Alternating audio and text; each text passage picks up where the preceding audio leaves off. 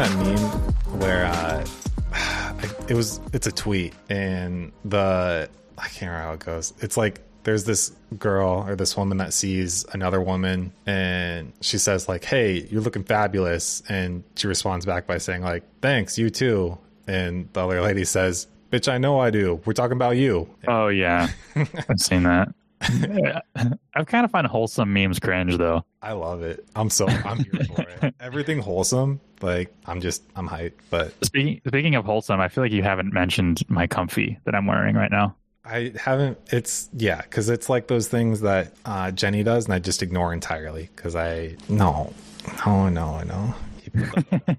I put my hood up, and now I look like a very comfortable Sith Lord. So a comfy, for those of you who don't know what it is, it's basically a Snuggie, only it's a sweatshirt.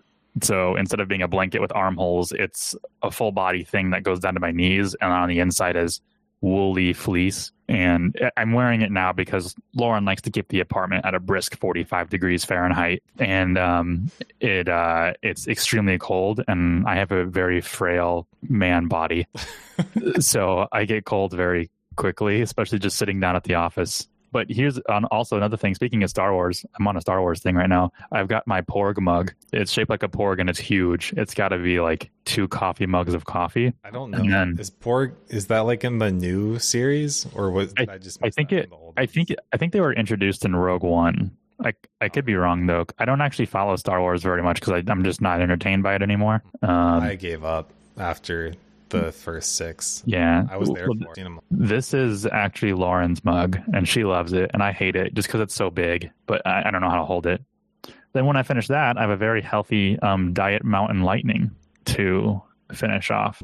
Yeah, it's the Mountain Dew. I will never buy brand name soda ever. Yeah, because it tastes the same. There's no way you can do a blind taste test on a Diet Mountain Lightning versus a Diet Mountain Dew and tell me that you can actually tell the difference. Yeah. Okay, the whole blind testing, I think that's legit. I don't know.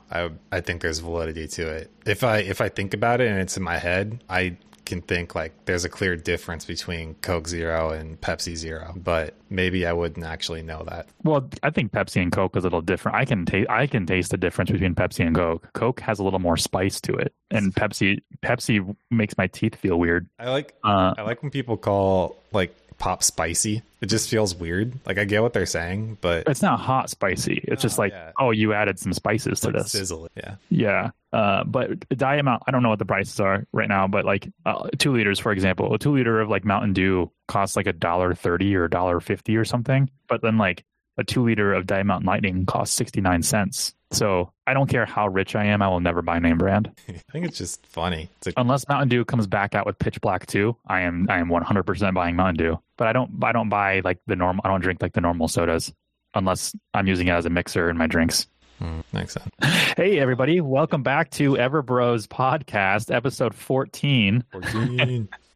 We've got a good one. We've got one that's kind of close to our hearts today because we've been dealing with it for years, and it's kind of the non-traditional agency approach. But today we wanted to talk about it being okay to grow slow and not just coming out of the gate and 10xing everything and getting that $10,000 a month mark that everyone is so strongly adamant about. It took us a while to get to $10,000. I think it took us 2 years I think our third year was when we actually hit $10,000 a month in reoccurring revenue. Yeah. And if there's any crossover between people who listen to the Tropical MBA and this, then this 1,000 days was about right. And that wouldn't surprise them at all. I mean, that it was a right around there, like year 3, where we really hit the big stride. And yeah, we're in a solid spot. Yeah. That was when we like actually replaced our day job income. At least we were making equivalent of our day job income. So if we were both working at our day jobs at the same time, we were actually doubling our income, and we were sitting pretty good. It was hell as we tried to grow, but also too, that's MRR, and half of our income, our revenue, isn't MRR. It's like onboarding costs and things like that. Actually, it pretty much is just onboarding costs as half of our entire revenue. So the MRR thing is a good thing because then we can just rely on that to be like, okay, that's our paycheck, or that's, what we have coming in to pay our bills. But Cody, you came into this a few years ago and you said, hey, here's basically the 5-year plan. And you would think starting an agency with a like a 5-year plan, you think, oh, by the end of 5 years, we better be doing like $1 million in revenue. And it's like, no, that's not the, I guess if we both quit our jobs and then this is all we did and we just, as you put it, no lifed it for 5 years straight, maybe, but that's not the reality of things. And you and I aren't gamblers. We wanted to keep our day jobs, keep our security, keep our health benefits, but also grow something on the side to then replace our day job and play it safe. Because at the end of the day, Cody and I, when we have, our own responsibilities to take care of, neither of us have families yet, but we still have, a half of a relationship that we have to manage as well. And we can't just be bums doing this. And we don't want anybody out there to just say, I'm going to start my own thing. The best way to do this and the fastest way to do this is to quit my job, because that's awful advice. Yeah, I think the important thing to remember is to constantly ask yourself and each other, if you have a partner, why are you doing this? And is it going in the direction that you want it to be? Because it's very easy to say yes to things and slowly slip to a place that you don't want your business to be in or you don't want your life to be in. A big part of this most recently has been for me to be able to go back to school and study Japanese, which was one of the goals I wanted to. And this has enabled that. It would have been possible to have kept a day job, just reduced hours there and negotiated that. That was an option too. But this has been a lot more fun, a lot more rewarding and fulfilling. And just works better with the whole, I'll say, lifestyle design, because that's what it is. It's, it's a buzzword, but that is the reality. So, I mean, for ourselves and then, but also for each other. I mean, Jake, I ask you this regularly when we meet up. I'm just, hey, where's your life? Where's your brain at? What are you thinking? What are your priorities? What's important to you right now? Because at the top, that's important. Making sure that you're on the same page. And that if your lifestyles and your priorities are changing, that none of that comes as a total shocker, because that can be very weird, and you can have fallouts that way. So I think my favorite quote of all time, and I heard this quote back in 2017, maybe. It was before I had even gotten Evergrow like basically on its feet. I literally had a domain name and that was it. But the quote is by Earl Nightingale, and you probably know this one. It's, don't let the fear of time. Oh, let me back up. The quote is, don't let the fear of the time it will take to accomplish something stand in your way of doing it. The time will pass anyway. We might just as well put that passing time to the best possible use. So I kind of lived my entire life with Evergrow and then growing slow while maintaining my day job with that idea in my mind that, hey, this 5 years, this 10 years, it's going to pass no matter what. So whether I grow it slow and safe now or take a big gamble, either way, that time is going to pass. And I'm going to be so much more grateful I stayed safe and, grew it slowly, but intelligently. But growing slow isn't a risky thing. It's actually least risky. The only thing risky about it would be that maybe you're not meeting your own internal weird goals yourself. You run a much higher risk of growing fast, both if you fail and if you succeed. Because if you fail, it's obvious, right? You sink all your money into this venture, you sink all your time, you quit your job, you devote your entire life to it, and then you realize that you're a shitty salesperson and you suck at marketing. Or you invest a bunch of your money into these online guru classes and they don't work out for you. The other option is you quit your job, you invest all your time and money into this, you are good at marketing, you are good at sales, but you suck at business. That's very real. Then you realize that you now have heavy cash flow or heavy income, but you've gotten to a toppling point where you're going to topple over because you didn't spend any of that time developing processes and making sure that those first initial years of your business, which are the most critical for continued growth, none of that was documented or processed out, or you didn't spend time thinking about different things that could go wrong and how to prevent that. I think that's one huge benefit of growing slow is when you grow slow, you have a lot more time to think about the processes to put in place in order to prevent things from happening that bigger companies are dealing with. And like for Cody and myself, that's documentation right now. A lot of the companies that we started with, they just hit the trigger and they just started growing and growing without any documentation in place. And then a bunch of people, once they got to that point of heavy income, their team just started leaving because what they did was they cultivated a successful high stress environment. And if you're in it for the long run, that's not the way to do this. If you're looking to make a quick buck, maybe, but then you're just going to piss off a lot of people in your life, and then your 5-year plan ends there. I'm probably stretching myself and making myself over important than I was in my role and positions in places that I used Yeah. But so in my role wasn't unimportant, but it wasn't top level. I was nowhere near the top. I was a cog in the wheel, but I was able to learn and see these things too. And the position that you're in when you do these things changes the way that you do them significantly based on various factors. So, for example, I started my first job that I got hired out of college for was at Target Click that got acquired. And so sometimes I will compare in my head us and where we're at to those positions. And I think so the big difference being they had 3 founders that came out of an incubator. So they were younger than us at the time, but they came not like a literal incubator, like not like a baby chick, but like a business incubator at a college. So they had guidance and support and that sort of thing. But also they were lab grown entrepreneurs. Yeah. But also having 3 people, makes a lot of things a lot easier. So there was also an acquisition where the founders 2 left very quickly, and I was late to the party. The acquisition, I believe, had technically already occurred, and there just wasn't a name change. They were still going through the process. But I was there when 2 of the founders left very early after my hiring. So that was weird. And people gradually left, and there was the whole thing. I remember watching, I think it's the Secret Life of Walter Mitty, when it's in the early in the movie where they're in the elevator and he's like, yeah, we got acquired. And like the word had a lot of weight and I didn't know what that meant. And then I learned what that meant.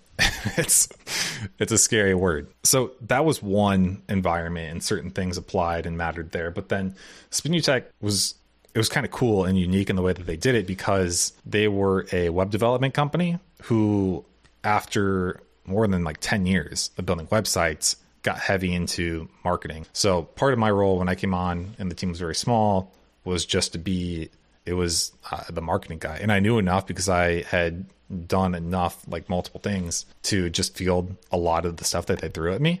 And I had the knowledge. And I say that, and I point it out because of the web design part of the business, which is very stable, brought in good money, they were able to fund this branch, right? And provide the security that other people starting from zero would have a harder time to do and doing. So, for example, they could afford me, which sounds like a strange or dumb way to say it. But in contrast, you have us who are fully, we're bootstrapped. We're not venture backed. We don't have people giving us money for the sake of growing. And when we hire people on the team, we're paying them with the money that we're making right now. And that also makes a pretty low ceiling on what we're able to pay people for the time being. So we have to incentivize with other perks, like we're cool to work for.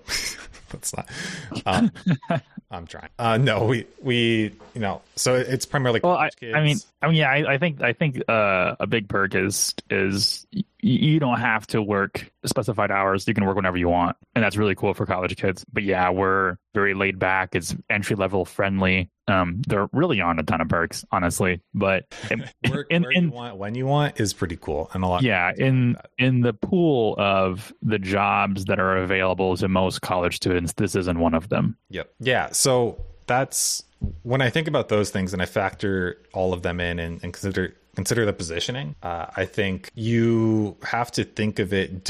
You're not in the same group and crowd as the VC-backed California, Silicon Valley businesses. Don't think that way. You can't think that way. It's not right. It's not fair. And even if they're not, even if they're venture backed, or it's somebody on their second or third business, or it's somebody who's just got a lot of business experience, it's not fair. You can't compare yourself in that way to those people who might be going a little bit faster. That's one thing. Or say they are going faster, and maybe that's just not even a good thing, the way that they're doing it. Because as I grew with both of these companies, I can't even say things were particularly bad. It's just that some things changed that were less appealing to me. I would say, in fact, I only really have good things to say about how they chose to do things, and I have a lot of respect for the way that they did it, and thought it was really cool. And that's why I still ask them questions on how to do various things. But knowing how you change emotionally as the growth happens is important, so you know where employees will be coming on to and where they'll be at with their experience.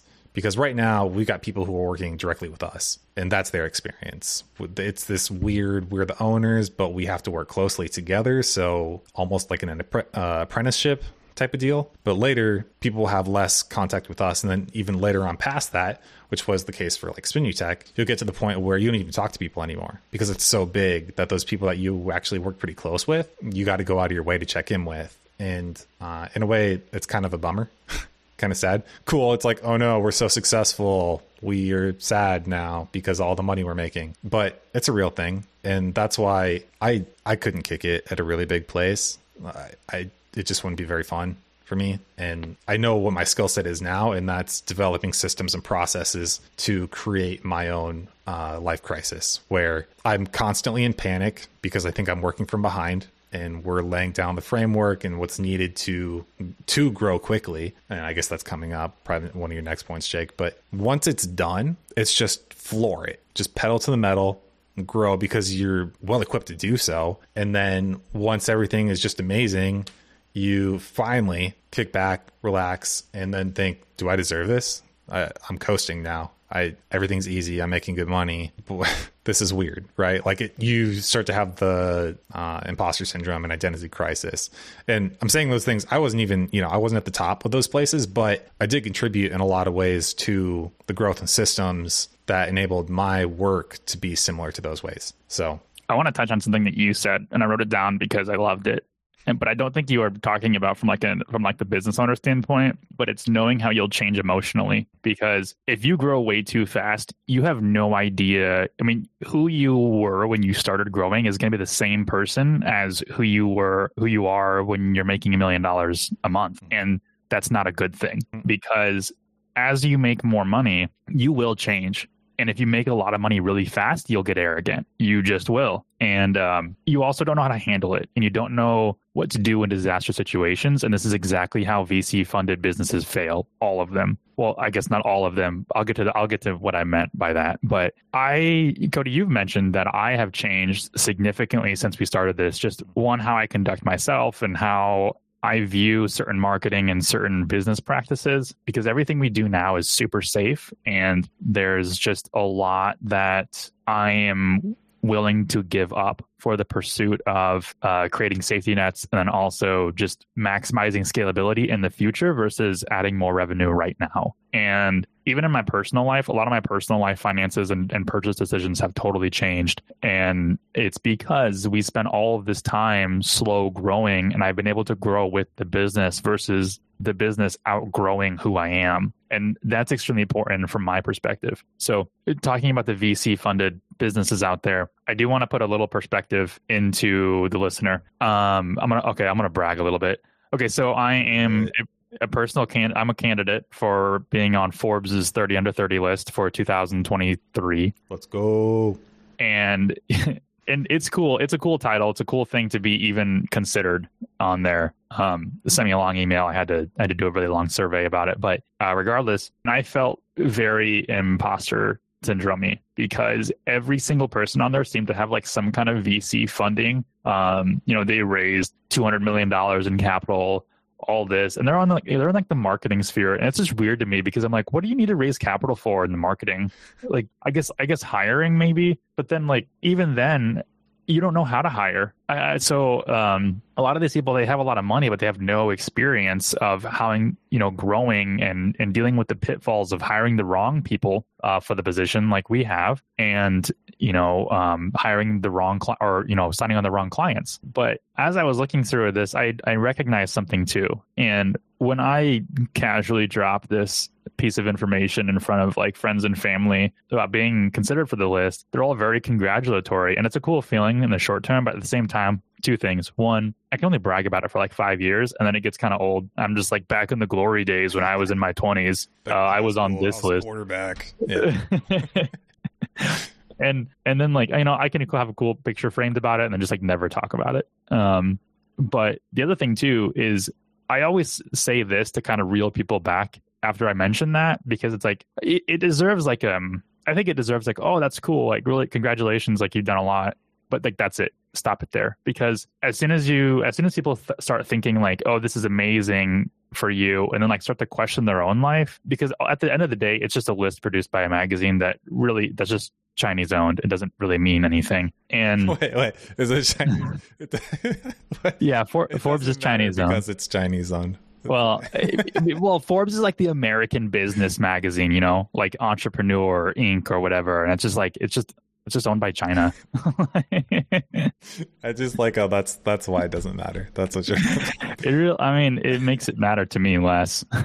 America, let's go. Also, have you seen some of the articles on Forbes? Like, they're just awful. Like, some of the Forbes contributors are just terrible. Like, how did you get on here? Yeah. But I think one of the biggest learning experiences for me when it comes to realizing like talent and those because you're just talking about basically talent versus networks, because what is success is relative, and people in different circles have different levels of success based on their perspectives. But I remember when I went out to Google for a training, it was the first one, and we were talking with some people who were at much bigger companies in the area, I'll just say that. And I remember thinking, geez, you guys are kind of dumb. Like, I expected you to be a lot smarter if you're this close to this. And there's a lot that you guys don't know. And it was cool because it made me realize too that like now I don't immediately go to, we need to be in the big metros if we want to hire good talent. I just don't think it's true. I don't think it's true because I know it's not. It doesn't have to be the case.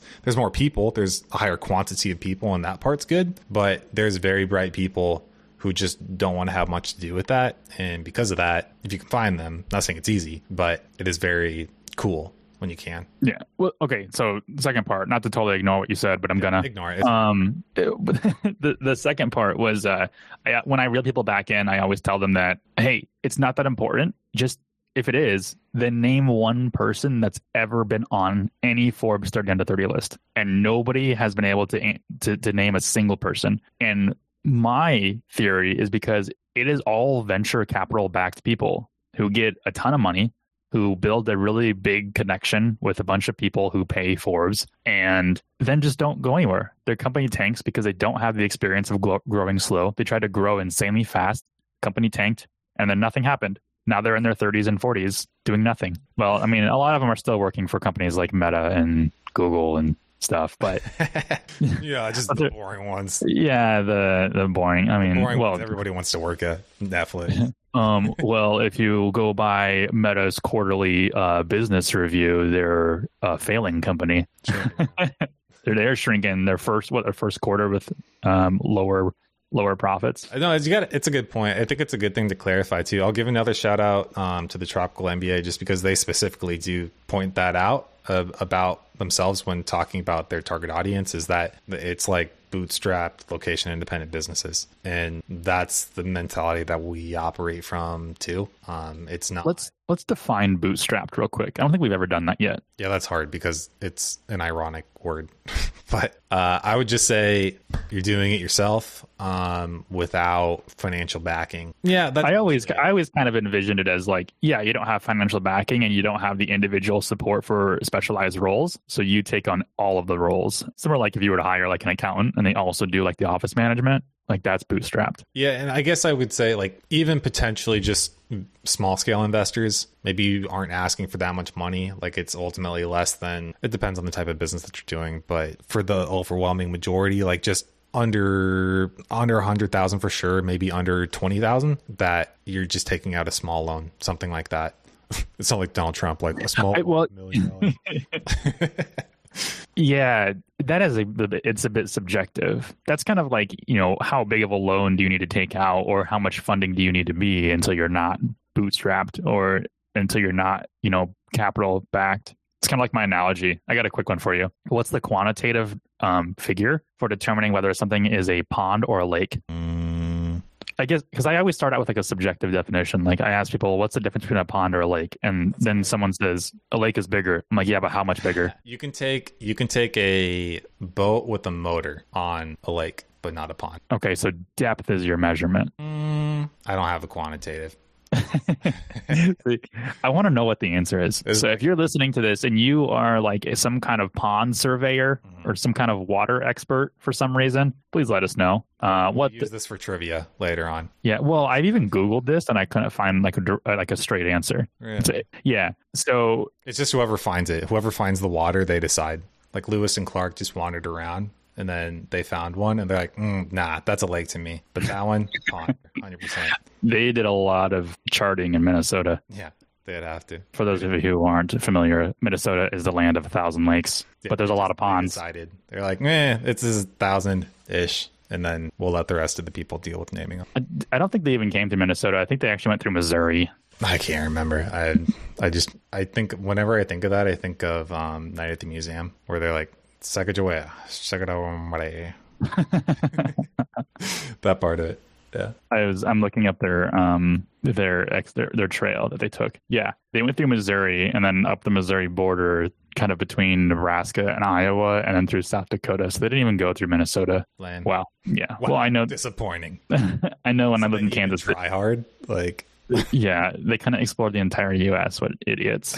Our next point, though, just to jump, because we've been on this for a while, was documentation and making sure that is fleshed out before you go and start trying to scale, because you can't scale. I mean, eventually, let's pretend that you do get to this coveted $10,000 a month on your own. Great. Now you're working in your business. You're a slave to it. Congrats, you have a job, Yeah, you became the very thing you set out to destroy. I mean, if without the documentation, you cannot get out of the business now. You now have to manage your entire workload plus documentation. So now you're going to be putting in 80 hours a week on top of trying to hire people that don't have any direction. And you're not going to know if those people are good fits or not until 6 months to a year later when, you realize that, hey, I should have been better about hiring. But yeah. I got strong feels about this. I think processes and procedures are unavoidable, period. Whether or not you want to deal with that personally, I guess is negotiable, but it needs to be among, here's how I see it. You can grow two ways. You can document and then you can floor it not even floor it, right? Just put some gas on it. And that's a way that it's almost somewhat my style. And if you think about it, it's kind of similar to product creation or something like that, where you have to make the thing and then you take it to market and you sell it. And if you do a service and you want to get out of doing the service yourself, well, you have to teach people or figure out a way to have other people do the service. So that is your procedures and ways of teaching people to do it. That way you can get out of the way and have them do it instead. So that's one way. The other is, I guess, well, okay, I'll say three. But the other is as you go. And it's as things come up, there's some stop and go. There's, okay, we're going to take a break. We're going to get some of this knocked out and, grow incrementally. And that's not the worst thing. I think it's pretty realistic. That's how we've done a decent amount too. You have to be willing to compromise a little bit with that, because if you, again, I think there's very smart people who would spend forever documenting and never selling and then never make any money, even though they've made a brilliant thing. And you can't. You got to make money. So if you know that you're more inclined to do that and never actually hit the market, you're just a researcher or a studier and you're listening to this podcast, stop listening. Don't listen to us ever again. Shut up, go work. Serious. Third would be, and I hate this. I hate this, but it is completely valid too. And it is to never deal with the procedures and documentation yourself. You just vaguely reference them and have other people deal with it. And I'm going to rip on Spinning Tech in a very nice way, because when I say this, it's just not a good fit for me in my style, because I'm architecturally driven. How Spinning Tech grew, from my perspective, was they hired very smart people and paid them well. And I think they're somewhat golden handcuffs, right?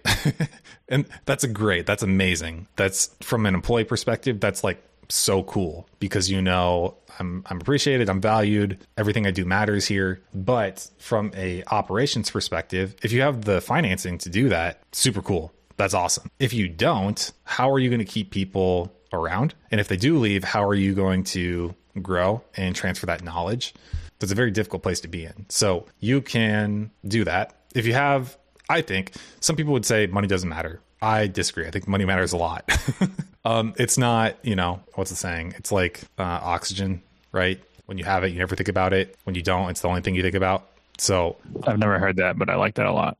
If you can take it off the table, then yeah, it becomes not an issue. You pay people well enough. But if you know that you're not well equipped to do that, then you need to protect your business, safeguard yourself in positioning as you grow to transfer that knowledge in case people do leave for whatever reason, whether it's financial or not, right? Final point with that is if you say you don't have the ability to really lock in those golden handcuffs type of situations or deals, then you will grow, people will be frustrated, and there will be lots of tension internally that you're dealing with about people being unhappy. And I'm not really, I didn't even experience this at Spain Tech either, but it's very easy to see how other companies do experience that. And if you don't have great team cohesion either, then people who have beef, it's going to be a hot mess. I don't really know how to articulate this very well. Hopefully I did a decent job.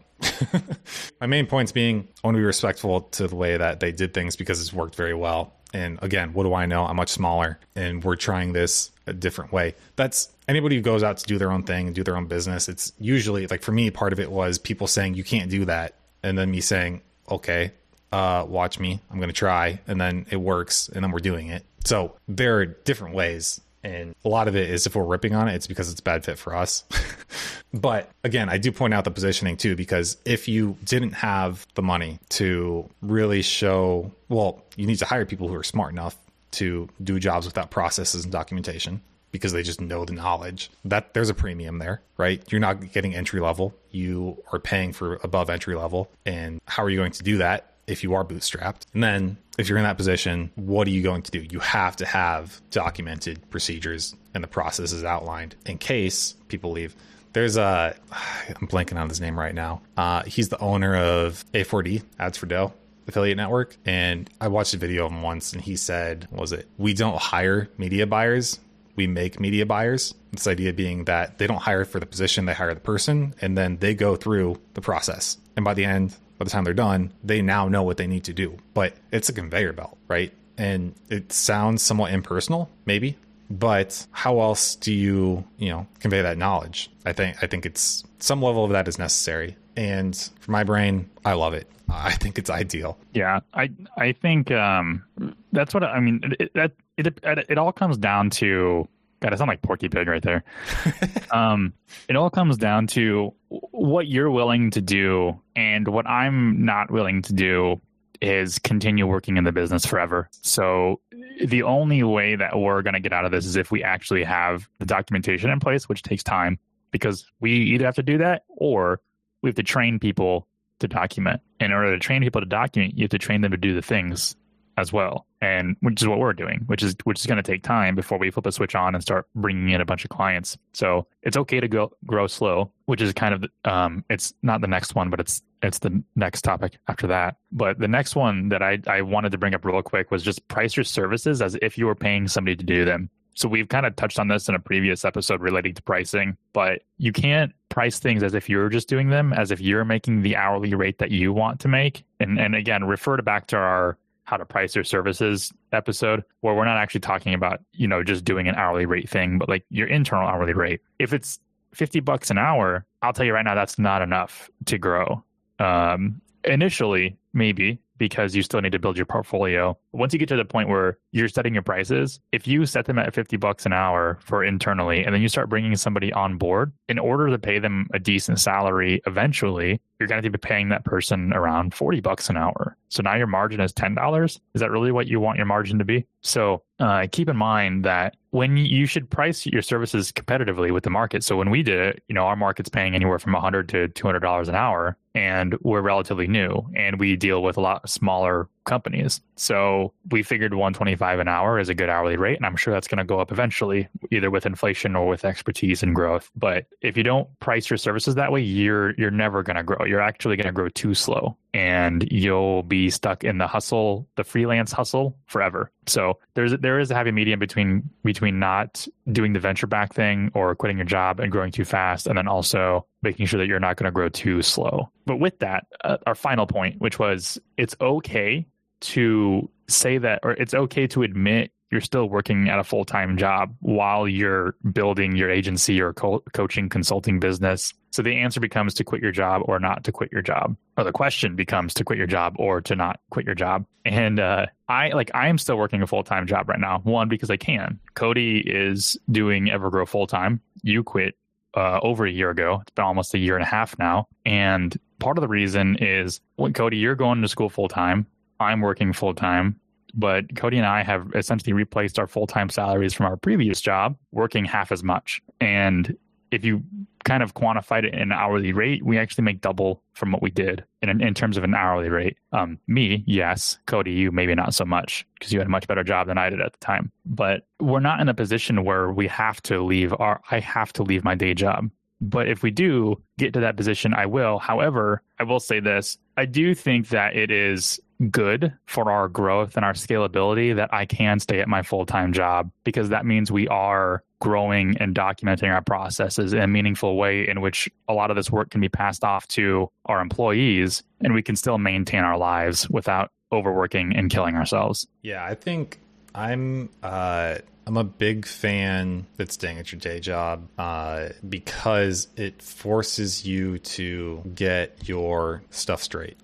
It's very easy to tell yourself that you're going to do these things when you're not at your day. Because I've done this now and I've experienced it. It's easy to say I'm going to do these things when I'm not working at a day job anymore. And if you just make a solid jump, I can't imagine what that would have been like, because the transition made it easier for me, but there's still a lot of strange shifts where if you aren't disciplined, it'd be very easy to just let things go and not know what you're doing. I think you have to be obsessive to some level in order to keep things in order and where they need to be. But the benefit to staying at your job is it makes you respect your time because you don't have as much of it. So you have to get things straight. You have to get them in order, and you have to think about those next steps and how you're going to handle them when you're not there anymore. So big thing being like documentation and employees, because say you jump, you have all the time in the world. What if you just become trapped inside because you weren't actually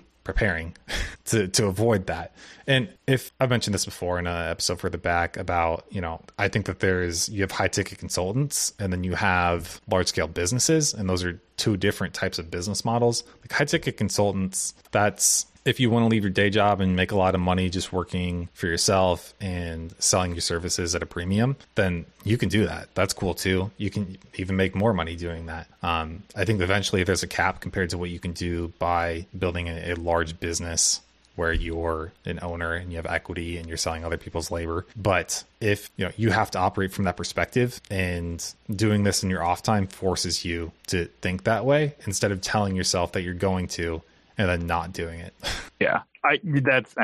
That's really good too, because even also I was half listening, so let me know if this doesn't make any sense. But if you have this goal of separating yourself from your business or from your day job full time, you're going to go home and work that much harder, and you're going to be smart about it. But if you just make a full jump, and you're going to go into survival mode, and survival mode isn't healthy, because what I see a lot of businesses doing and new agency owners is expanding the services they offer rather than focusing in on what works and creating processes for those services. And this is something that we talked about, I think in episode 2 or episode 3, maybe. It was which services to focus on, because when you're in survival mode, you'll do anything to make money. If you have a full-time job, you won't do anything to make money because you're already making money, and you don't have to worry about just selling to survive. Yeah, survivor is a good word too, because I think that's like survivorship bias. You have these people who, of course, the loud entrepreneurs that you hear talking about this, saying, I made the jump, I worked so hard, I put in months, blah, blah, blah, then I made it.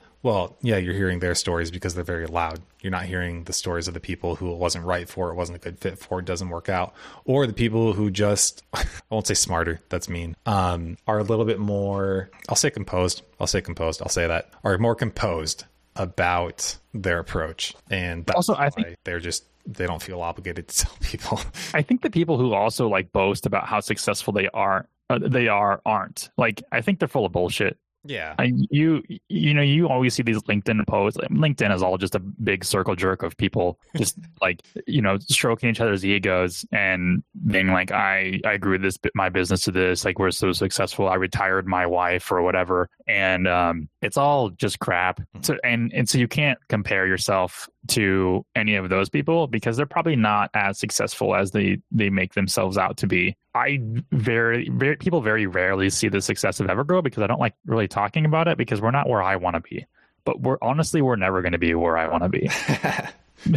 Because as soon as we hit a goal, I'm like, okay, cool, next goal. Yeah. I think I think that there's a progression that people go through. You have people who just never listen to this stuff and they're just like, I'm going to go figure it out. And then they just go start a business and it works for them. And that's really cool. That's badass. I think that there's people maybe more like me who were really interested in this stuff, were hyped, listened to a lot of it, were basically keyboard jockeys, right? Big fans, super fans, didn't actually do anything until the excitement goes away and you realize that listening to this stuff is very fun, but it doesn't actually make you money and it doesn't get you any closer to your goals. It just makes you think that you're doing things when you're just being busy and not making progress. And then you have just forever keyboard jockeys. And that's why I'll tell people, like, thanks for listening. I really appreciate that. But if it comes down to you listening to us or you building a business, then stop listening to us, go away and go build your business, because that's just the reality. Is it's not sexy. It's not the actual stuff, the real stuff, the filing biennial reports with the state, the paying lawyers for advice because you don't know what you're doing for something, creating and sending invoices and checking the books. It's not paying quarterly payroll taxes. Yeah. That's not, nobody's bragging about that. Nobody's like, I want to see that post. I want to be like, all right, just pay my taxes for this quarter. Let's go. Like, nobody's sharing that. Nobody cares. That's not fun. It's, yo, here's me and my Bugatti. Check it out. Private jet. This is sweet, isn't it? Like, come on. If you don't learn to love that crappy part, or if that you can't not even put up with it, you have to like it somewhat, or you have to find a way to get it done. Dude, I like it better because, like, when I can say, yeah, we just paid quarterly payroll taxes for our employees, like, I think that's really cool to brag about to friends and family because it's not sexy, but it's also something they don't know anything about. And so when you bring it up, you're like, oh, like, this is like a legitimate business. Yep. So when we were first able to say that and do that, and when we were health insurance shopping, that was really cool. That was like, this is better than me buying a Lamborghini because that's not just me being successful. That's me building like an empire or a business. Mm-hmm. And I think getting into those legality details of, having to actually deal with certain taxes that people will never have to pay because they don't own any assets like this. Yeah. Then I think that is very cool. It's not sexy, but it's intelligent, which is, I think, the new sexy. Yeah, there's a cool confidence, I'd agree, like, to it that you grow into, and you realize that I don't have to know how to do all these things. I have to know how to facilitate these things and get them done. And other people don't even have the confidence for that. Like, they don't even know where to start. And getting to the place where we are, where it's, well, we don't know how to do everything, but we will figure out everything that we need to do because that's what you do. So things like that, getting to that point is a lot of fun, where you can just tell people some of these things. And I think it's especially fun when you're talking to business owners who have done more than that, because then they can tell you like, yeah, I did this and I learned from that. I'm like, okay, cool. Well, we just avoided we avoided an expensive problem that we didn't even know existed, that sort of thing. Yeah. So, and I'm gonna wrap it up. I think we've been at this for a while. I think people are getting tired of hearing us. So let's wrap it up real quick. Okay. So it's okay to grow slow. One, growing too fast can cause huge issues in the future. It's a great short term. It might be a great short term. Might seem cool to be wealthy fast, but then it's not going to last forever if you don't do it right. Document everything. That's the best way to hit that 5-year mark and then go way past it. Price your services is if you were paying people to do them. If you don't price them correctly, you're going to be a freelancer forever. And you're going to have the job of working for you, which is awful. Last one is to quit your job or to not quit your job. It's okay to have a full-time gig while you're growing something. I say it's okay to have that full-time gig for as long as you want. I almost consider it a badge of honor if you're able to grow something to $1 million a year and still have a full-time job. That just means your processes kick serious ass because it's working while you're working at something totally different. And if it gets to that point and you can leave your day job, guess what? You can start another business and you can have another revenue stream. But you can never get to that if you don't get to the point where you actually have all your processes documented and you're able to even spend 40 hours somewhere else. So that's everything I had. Cody, do you have any final notes? Nah, we're good. All right, everybody. Bye.